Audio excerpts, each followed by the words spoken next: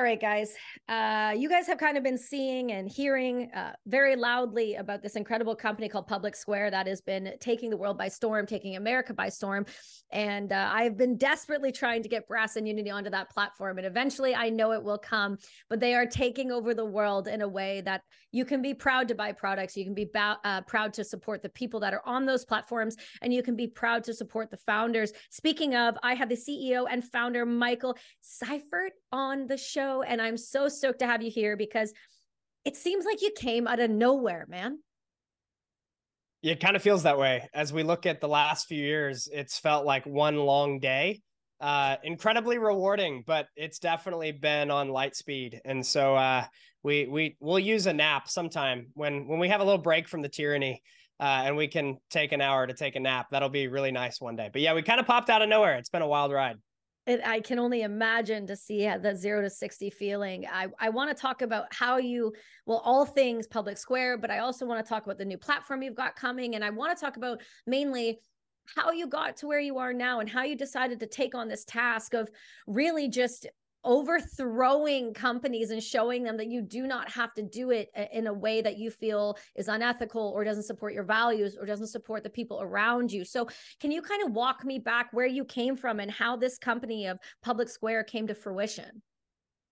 Yeah, I'm happy to. I've been witnessing for the past decade this divide in the American economy. And obviously we're well aware that it's happening in many Western nations around the world. Especially modern economies where the economy has moved from shareholder capitalism to stakeholder capitalism. And for those unfamiliar with the difference and what those terms mean, shareholder capitalism was the old belief that a business should really just be about providing a quality product to its customers and serving the interests of the customers more broadly and the shareholders. That's all that really matters at the end of the day. And that used to be the way things were done. It was a wonderful way of operating in an economy. And then it moved to stakeholder capitalism, which is this idea that we should, as a business, factor in external stakeholders like marginalized communities or progressive political views or the climate or different things like this. And all of a sudden, businesses became political activist organizations rather than providers of service or quality products. I've been witnessing that for about a decade, but it's actually been going on far longer. That split started happening really in the 80s.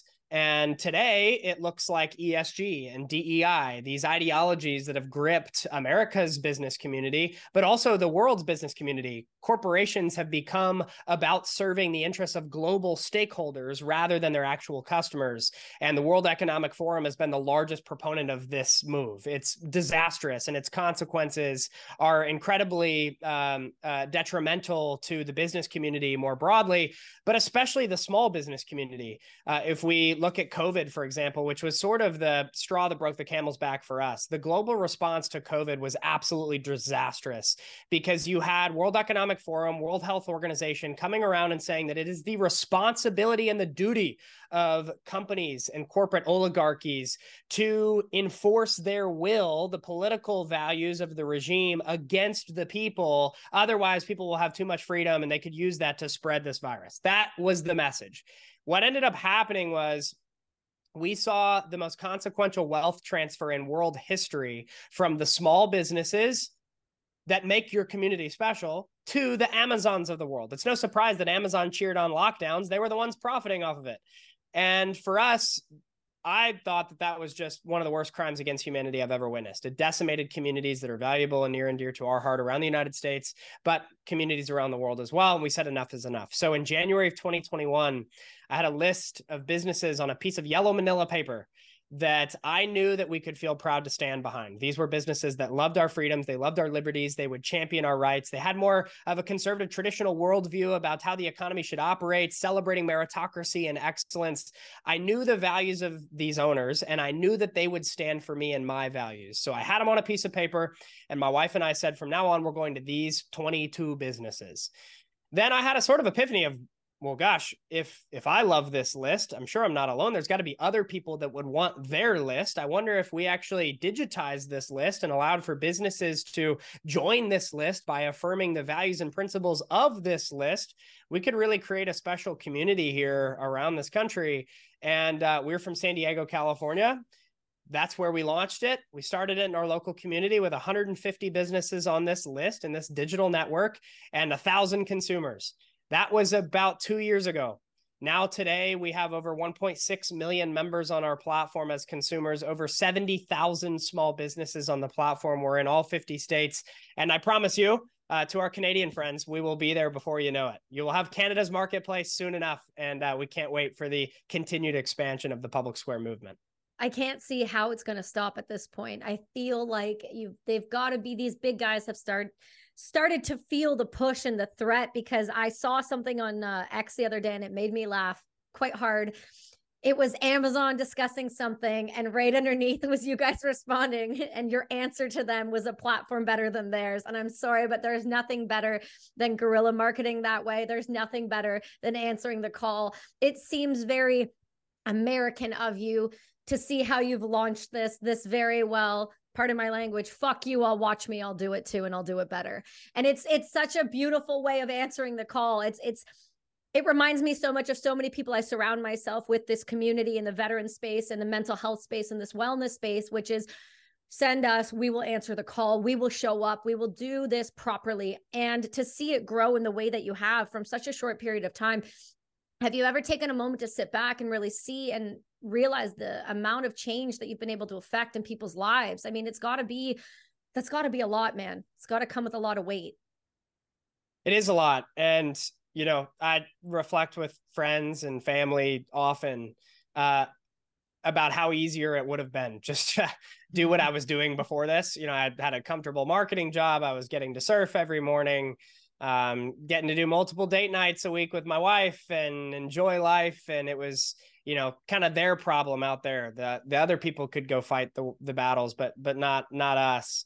And eventually I just felt such a weight on my chest that we got to do something. If not us, then who? And I'm so glad that that's the decision we made. I had no idea how hard it would be. It's been brutal. There are so many days where I'm like, why am I doing this? And then right when that happens, we'll have a business owner reach out and say that their sales have grown 1,000% from their presence on the platform. Or the lady reaches out and says, hey, I haven't trusted the medical system for years, and I just found a new doctor on your platform that I can finally trust. Or the stories of the lady who got fired from her job because she refused the vaccine and then comes and finds a job on the Public Square platform. Those stories always come at such perfect timing as reminders of why we are doing what we are doing. And they fill me with a fresh level of vision for what the future can be. I remember it was the first month we had launched in San Diego, and there was a woman that reached out. She ran a hair salon, and she said, hey, just letting you know, after a month on this platform, this has already been 5x the best month I've ever had, purely from Public Square customers. My business is transformed. And I remember sitting back that day and thinking that if that's all that ever happens, if it was all just for that one story where this person that was willing to stand for liberty got rewarded for that stance and the right type of business prospered, if that's all that it ever was for that one person, then all of this is worth it.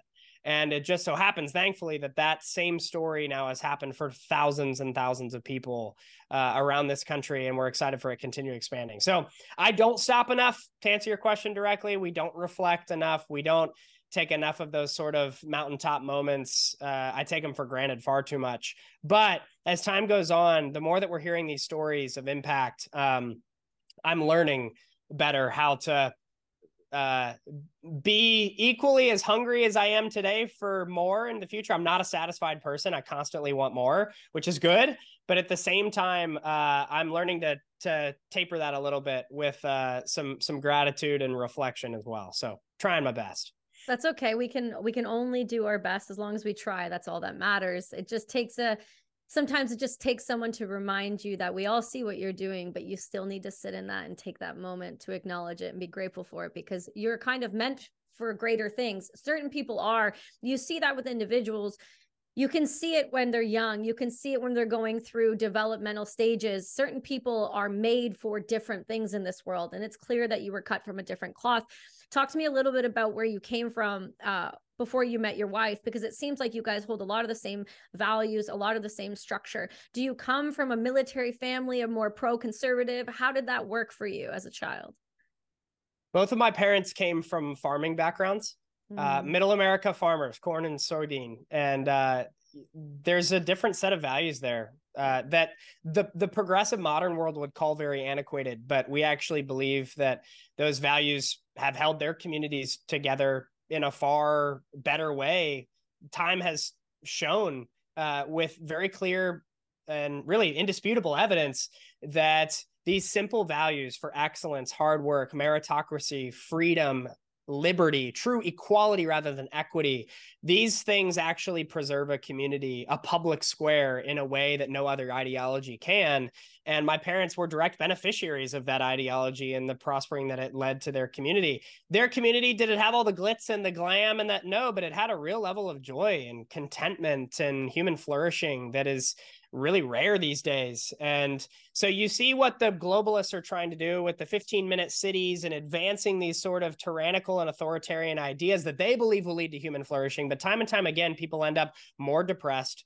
They end up less content, and they ultimately end up seeking and hungering for meaning at the end of the day.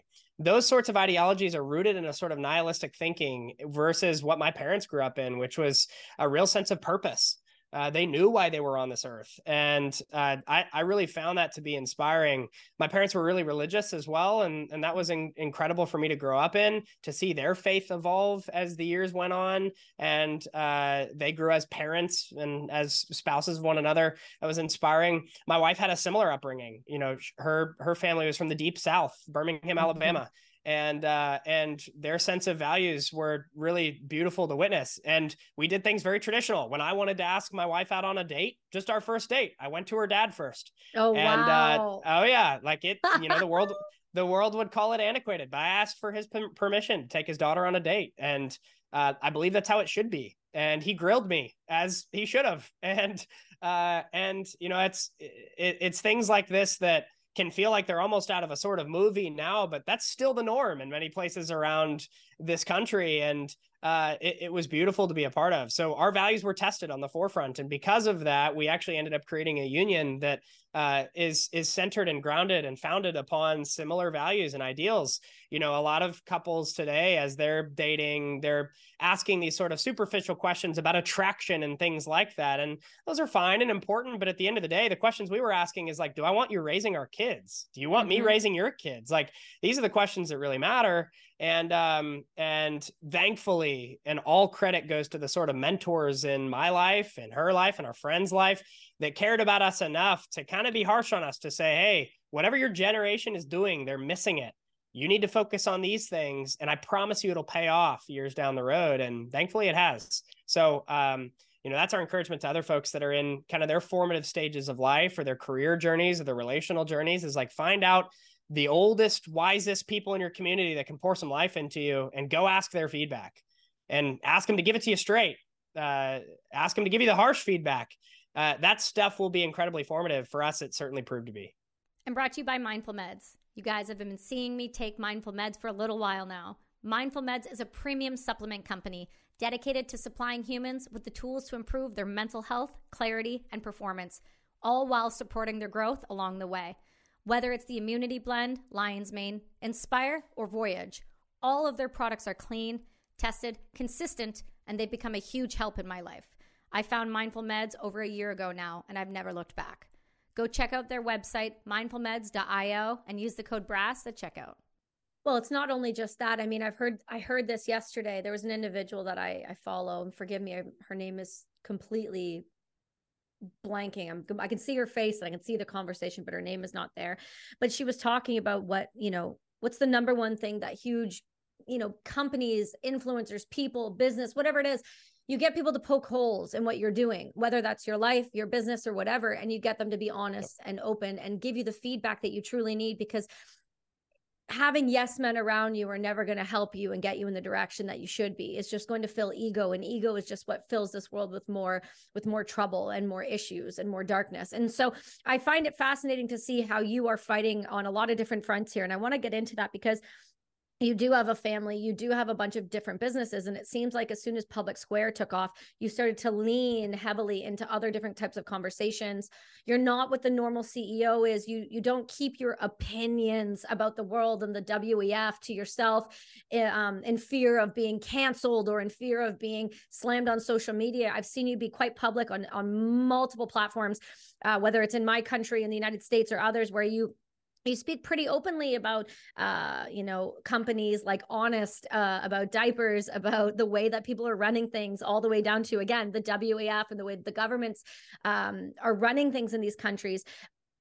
Have you always been like this? Is this something you've been advised to not talk about publicly? Is this, you're just, I'm doing my thing and I'm protected and held, and whatever it will be, will be? Like, it just feels like you're doing this incredibly different than a lot of people I know.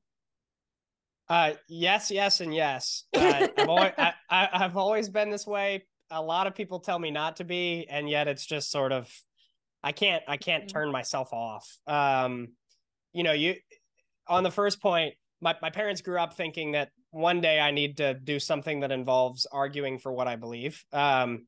So some people would say that might have looked like a lawyer, too much paperwork, and I would get bored too easily. I like entrepreneurship. I like starting things and building things, and so I'm grateful to be doing what I'm doing. And then the second point, a lot of people would say, well, because you're running a company, you can't talk about X, Y, and Z issue. We've gone the completely different way, and that's not just me; that's my entire team.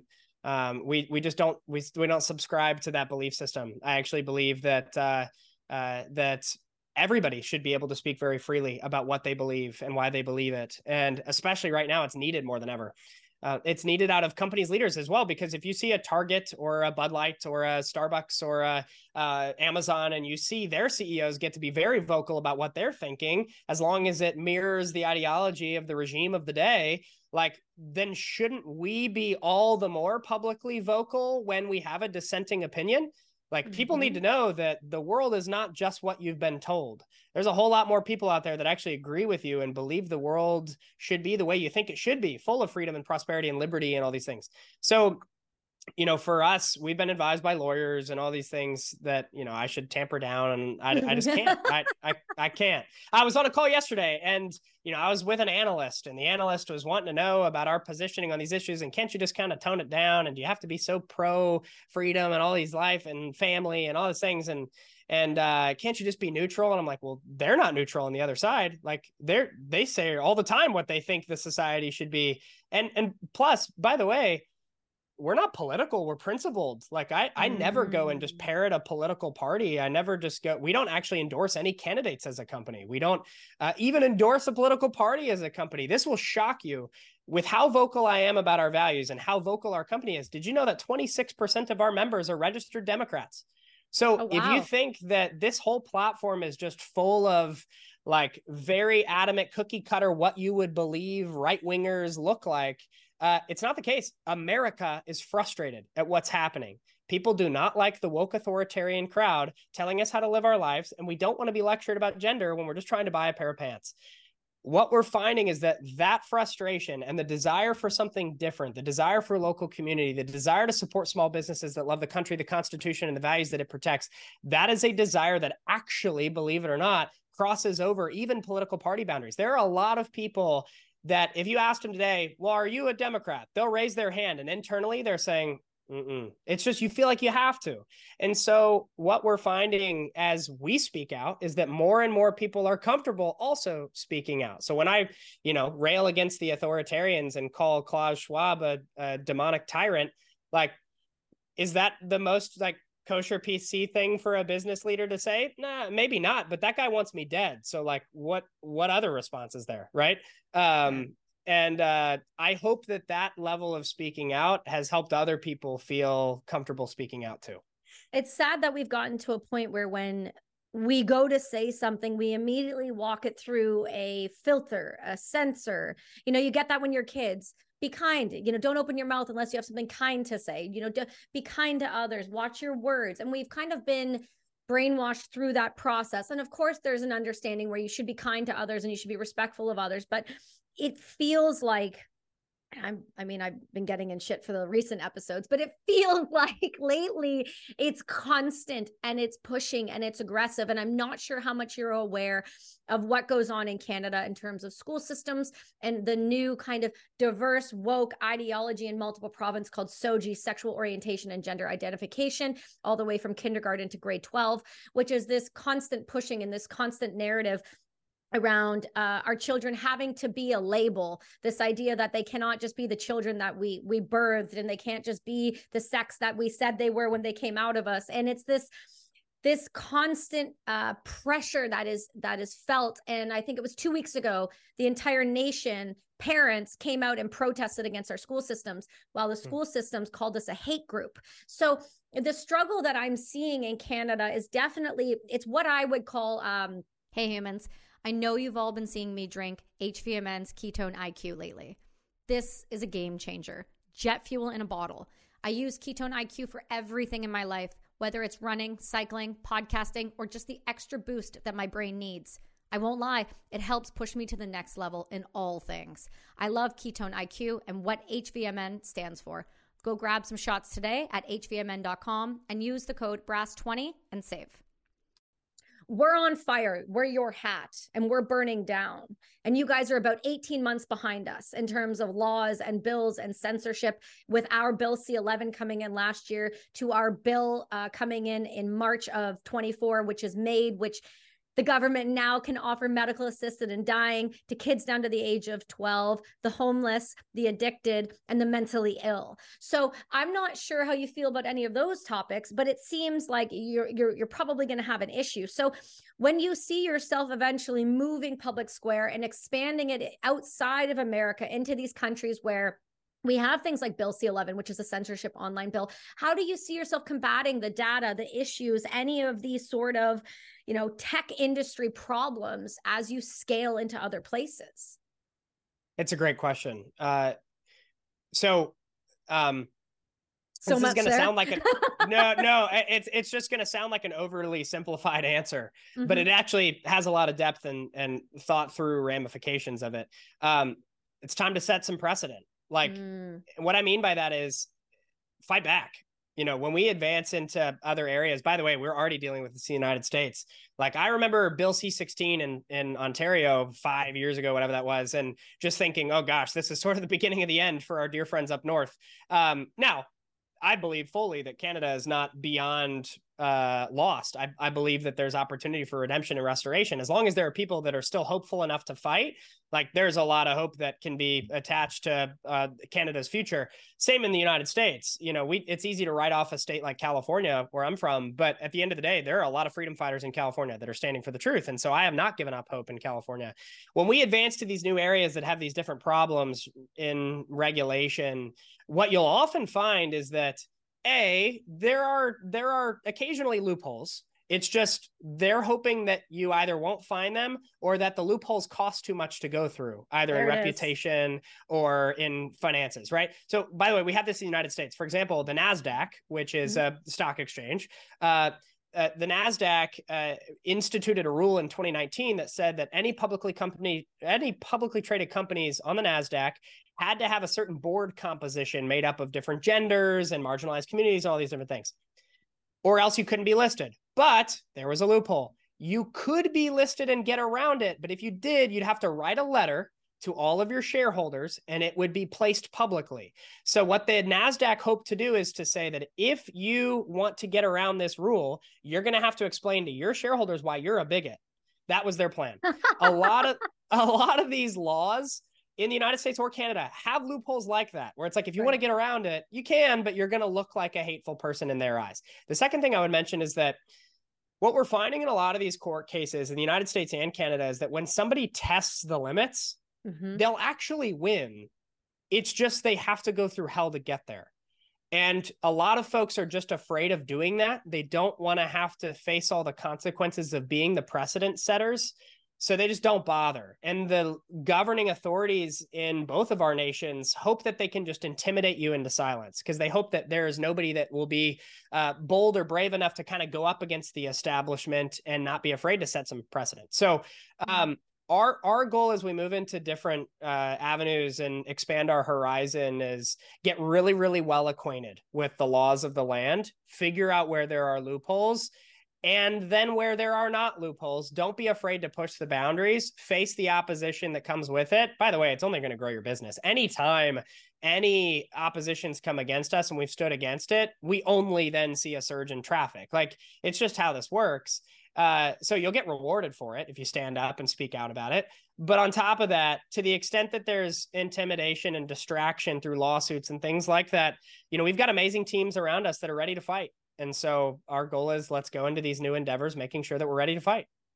How is it that you are going to work with this social media platforms? Because I see Twitter and Amazon and all of these other platforms that are really, really squeezing, and they're really trying to hold all of the space. So when you're looking at engagement and you're looking at burnout within customers and you're looking at this expansion, how are you going to combat that? Because I think it's going to be perfectly fine, frankly. But just from those people that are kind of like, well, people are going to get bored of it. It's kind of like a gimmicky thing. It's just very pro-America, very pro-right wing. Eventually, people are going to get tired of the separatist feeling. How do you combat that?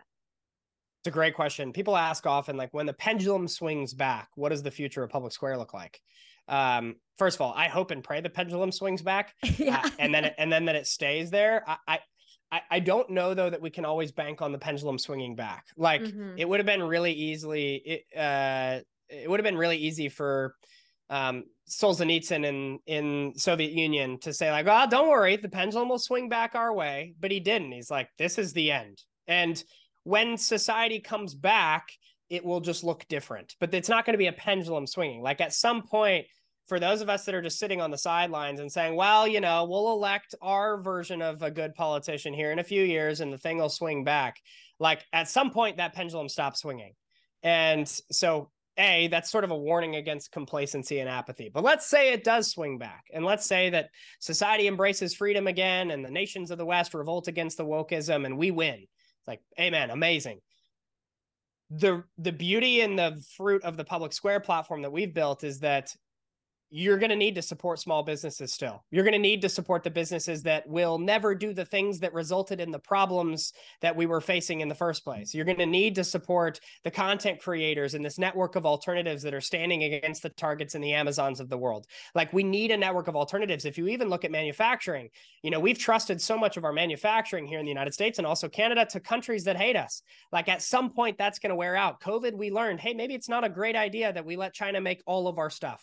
The supply chain's falling apart. When that awakening takes place on a mass level in the world of economics, people are going to wonder, well, where the heck can we go for products that are made in North America? And there's going to be one marketplace that they look to. It's us. Nobody else is prioritizing this stuff. And so I think that this is why I hearken back to two realities very often. Number one, only 52% of our platform members in the United States are registered Republicans. Only 52%. 22% are independent or no party affiliation, and 26% are registered Democrats. So this thing has massive cultural impact that has a lot more to do with principles rather than it does any sort of specific policy affiliation. But on top of that, I look at the ramifications of this thing that are far deeper than even political views or values and have to do with broader socioeconomic factors at play here that are way less of a culture war and are way more of like an actual ingrained economic philosophy that we're going to need to prioritize if we want to see another 200 years of prosperity for the West. And you add all that up, and you see a longevity-filled need for the parallel economy that will way outlast myself. This is going to benefit my daughter. It's going to benefit her children, which is why we're fighting so hard today. It's a wild thing to witness somebody take on somebody like Amazon. Amazon is it's an animal. And my son even said it to me in the car the other day when I picked him up from parkour. He said, Mommy, Amazon's great. And I whipped my head around. And I said, why would you say that? And he said, because I can just get whatever I want whenever I need it. And then it just shows up. And I said, but don't you think for a single second that there isn't repercussions to that? And he's 7. So we do age appropriate conversations. And we go, I love it. Honey, they don't treat their employees very well. Well, what do you mean? So, well, Mommy and Daddy's companies? Yeah. You know how we treat our people? Yeah. They don't treat them like that? I said, absolutely not. I said, that's the thing you got to understand, honey. Just because something's big doesn't mean it's right. Doesn't mean that it's good for the company. It's not good for the people around, good for their families. I said, honey, when you see those drivers show up at our house at 8 o'clock at night, do you think they get to spend a lot of time with their mummies and daddies? I guess not. So when you start to turn the tide and have these open and honest conversations, I'm not sure how old your daughter is, but I'm under the assumption you're going to be speaking about these things in your home. So how are you speaking to the next generation that's maybe this more woke ideology, 15 to 22 range, where you're trying to get them to see that the way that the world is now is going down a very dark path if we don't get a hold of it really quickly. And just because you can have something from Amazon in an hour doesn't mean it's necessarily the right thing for you. I love the question, and it's one we've thought about at great length. And I think the answer is a lot simpler than people realize. The number one fear of young adults, there was a US News poll that was conducted a few years ago, and I bet it's still true today, even though, at the time it was polling millennials, now it's polling Gen Z. The number one fear of these young people were that they would never discover their life purpose. They wouldn't ever discover why they're here. And I think that's very much true of Gen Z, if not more true even than it was for millennials. Our generation that's upcoming is the most lonely generation that the world has seen.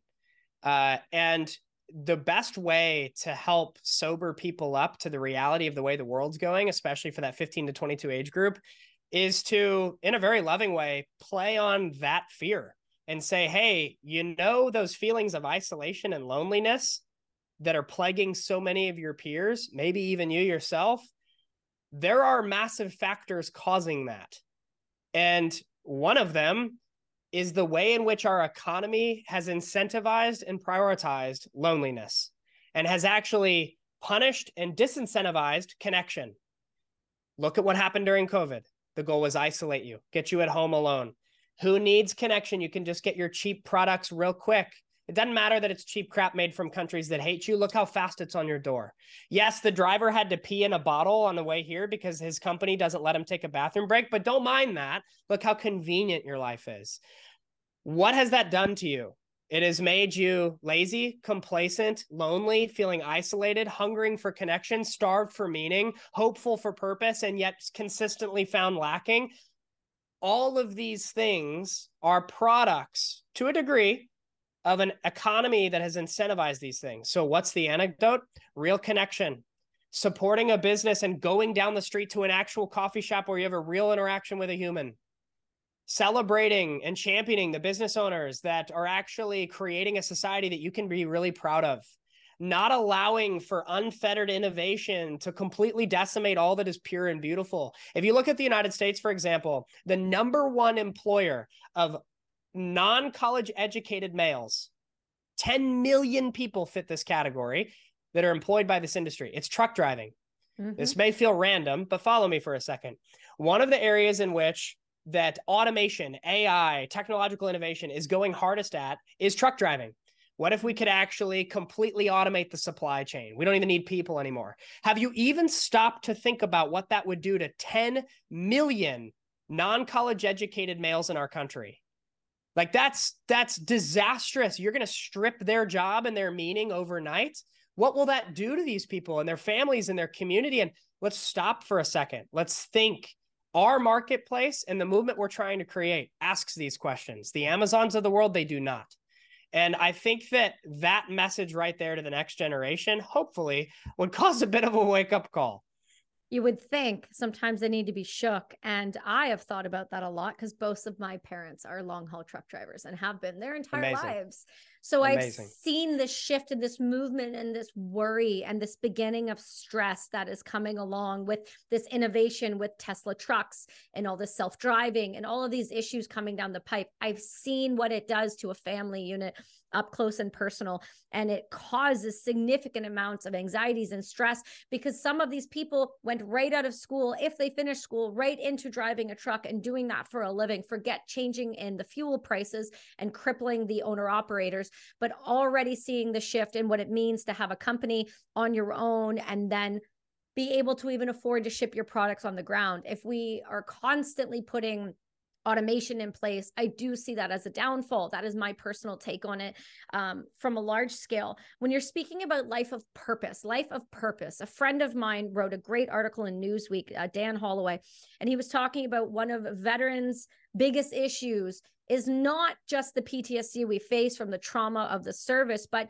it is the lack and loss of purpose in people's lives moving forward after they've left the career. So how do you see your life of purpose shaping the next generation moving forward? Because you don't just have Public Square. And the reason I keep bringing this up is because you do have other platforms I do want to talk about. I do want to talk about the initiative on November 1st. I do want to talk about your diaper company and your awareness with it, because you are not just resting on this one thing to fix the issue. You're tackling so many others. So if you could, I would love to hear a little bit more about those and how you decided to start going into the baby space and tackling things like Amazon instead of just sticking with what you had. Well, my answer is also an encouragement to people. I was told early on in my professional career that one of the biggest mistakes people make as they're building their career is they try to get really good at stuff that they're not naturally good at, rather than playing to their strengths and just pouring the gas on that fire. And they try to be sort of a jack of all trades and a master of none in terms of their skill set, rather than doing an honest self-assessment and saying, how am I naturally wired? And I should probably build a career around those naturally wired things, because then I can have longevity around it. One of the things I'm naturally wired with, I guess I would say, is I am incredibly ADHD. I'm not even fully convinced that's a thing necessarily, but what I'll say is yes. I don't have an attention span.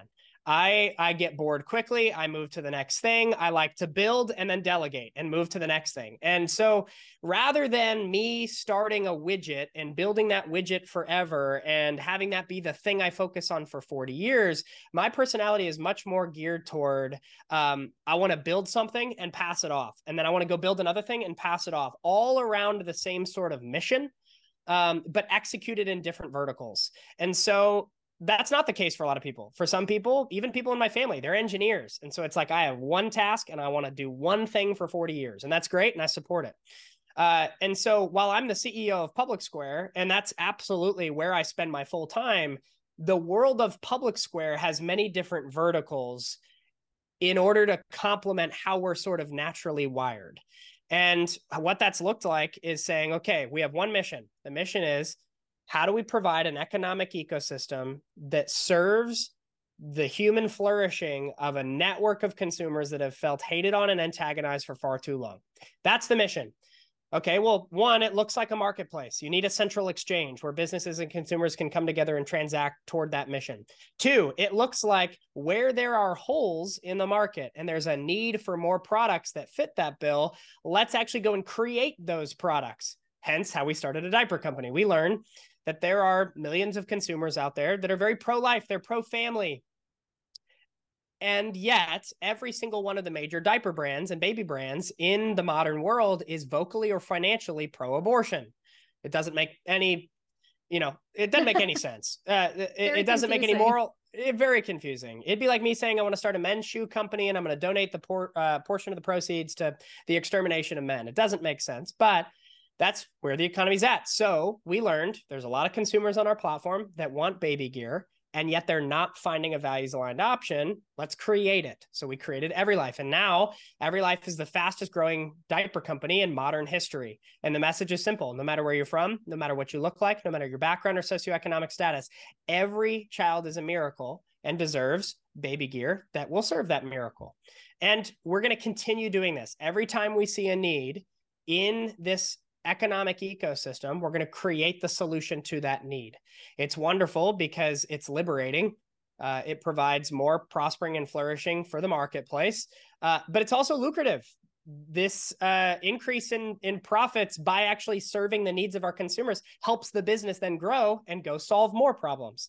So I again, comes back to me. I don't have an attention span. And so when we're looking at solving a problem, the problem needs to be very simple because I'm not that smart. So the problem is simple.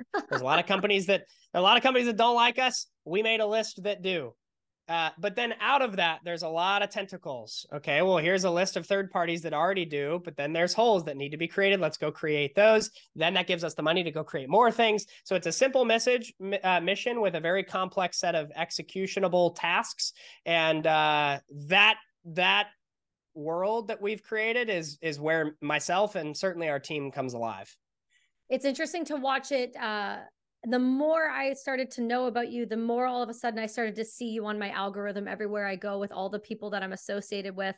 And I saw last week you're associated with acquaintance in our community.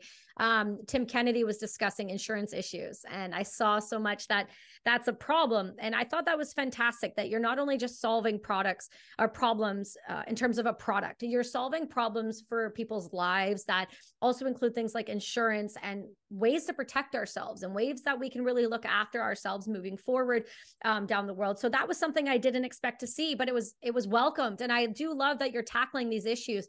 I would ask you at some point if you could then tackle the next biggest issue we have in our world, which is the 44 suicides a day. So if you come up with a brilliant plan for that, I would absolutely love to be all ears on that, because that is one of the biggest things plaguing our world. But for some reason, we can allow COVID to kill almost no people, but we can allow ourselves to kill ourselves, and nobody has a problem with that. And not only that, we'll offer you suicide if you're just struggling with depression. So if you come up with a fix for that, please be my first phone call, because I would love to know how we can save our community from itself. That is something that we have been tackling for a decade, and for some reason, it just seems to keep getting worse. In saying that, I want to talk a little bit about the values and rationales and decisions behind how you move within your company. You said you're ADD and ADHD. I struggle with both of those labels. I just think we feed people shitty food, and then we break them down and have them designed to not be able to handle anything but 2 seconds attention span. So talk to me about really when it comes down to your values as a human being and as a father and as a spouse and as a community member, how do you see Public Square growing so that it can have a tangible community? Do you ever see yourselves doing conventions or events or things on a large scale where people can come together? I love it.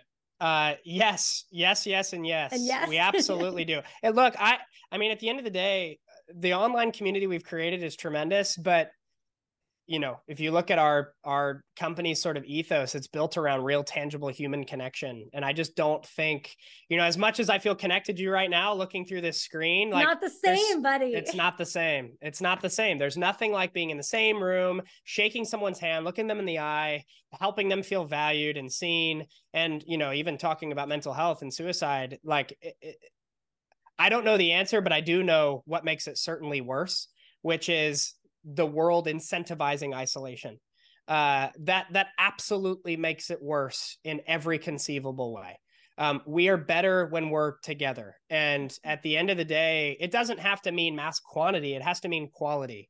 You know, even conservatives, like I'm a more conservative person. We're sort of individualistic in nature. We're not very communal or collectivist. So a lot of people will say then, well, aren't you kind of pro-isolation? It's like, whoa, hold on a second. Because I want to go on a homestead with some of my closest friends and create very quality relationships does not mean that I'm isolationist. In fact, it actually means that I prioritize a quality of a few close relationships rather than necessarily the quantity of a large cityscape. And that's an important differentiating factor. So for us, yes, absolutely, to conventions and events. One thing that we're actually looking to do is create the largest small business conference our country's ever seen. We also want to mobilize audiences on the ground in other countries to start to prep the ground for the Public Square launch in these different avenues. By the way, I will share this. I've actually never shared this on a podcast or a radio show or anything before. So this is first. I'm here for it. Yes, absolutely. So this is a Brass and Unity exclusive. Woo!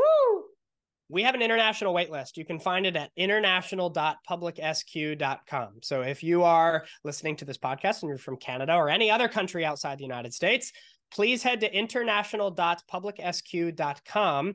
All we're asking for is an email and a country of origin. That will help us know where is their interest. And I'm proud to say the number one country out of all the countries, and we're talking tens of thousands of people are on this wait list, is Canada. So yeah. I love it. It's Freedom, wonderful. finally. Somebody help us Yes. out of this jail where no one can see our content. Someone, please. Bigger than UK, bigger than South Africa, bigger than Brazil, bigger than Australia, bigger than New Zealand. And those are some large countries that all have significant waiting lists on Public Square.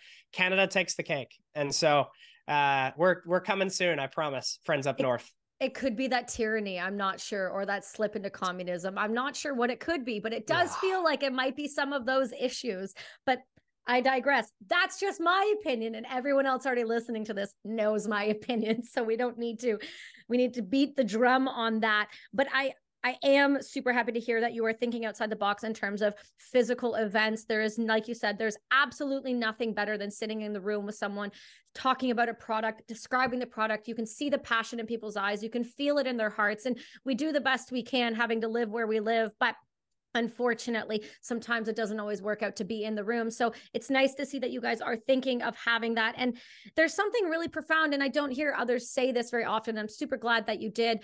Having a homestead, doing these things, you are the sum of the 5 people that you are around. You need quality over quantity, and that's okay. It doesn't mean that you're not for community or you're not for in person. It just means that you're very specific about who you allow into your energy and into your space, and who can really have access to your mind, because these people, whether we like it or not, your tight-knit community live rent-free in your head, and they do in your hearts and everything else. And that affects your family life, how you show up in the world, and how you feel yourself. So I think there's absolutely nothing wrong with being incredibly aggressive about who you allow in, because it does matter.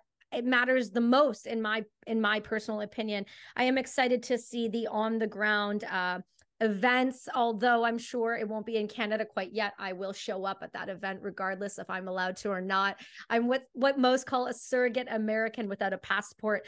But we're happy to support you guys in everything that you're doing. And that internationalpublicsquare.com whitelist, we'll make sure that we put that in the bio. But kind of going towards the end of this, talk to me about November 1st. Man, that's tomorrow. That's tomorrow. What's happening tomorrow? We have, by the way, I love that the way you just articulated the whole concept of who you let into your circle. And I also think it's not just so important for you to assess who you let into your circle. Whose circle are you really advocating to be in? And what I mean by that is that for me to have 80 people that I'm surrounding myself with all the time means that I have 0 close relationships. It also means I have nothing to give those people. I can't give 80 people my attention. I can't genuinely care about the affairs of 80 people. I can for 5 though. Like I can find 5 and I can really know their life, and I can really serve them, and I can really care for them, and I can really make sure that they feel like they are known and seen by me. And like so it's not only about the fact that I enjoy 5 people because that's all that I can really have in my circle. It's also I really can only give to 5 people to really feel connected to them and like I'm serving them too. So I love that you brought that up. November 1's big for us. To date, we've been a digital marketplace directory, meaning we show you businesses and products and services that share your values, but then you actually conduct the transaction on the business's site. Our goal is to combat Amazon while helping small businesses and local communities flourish.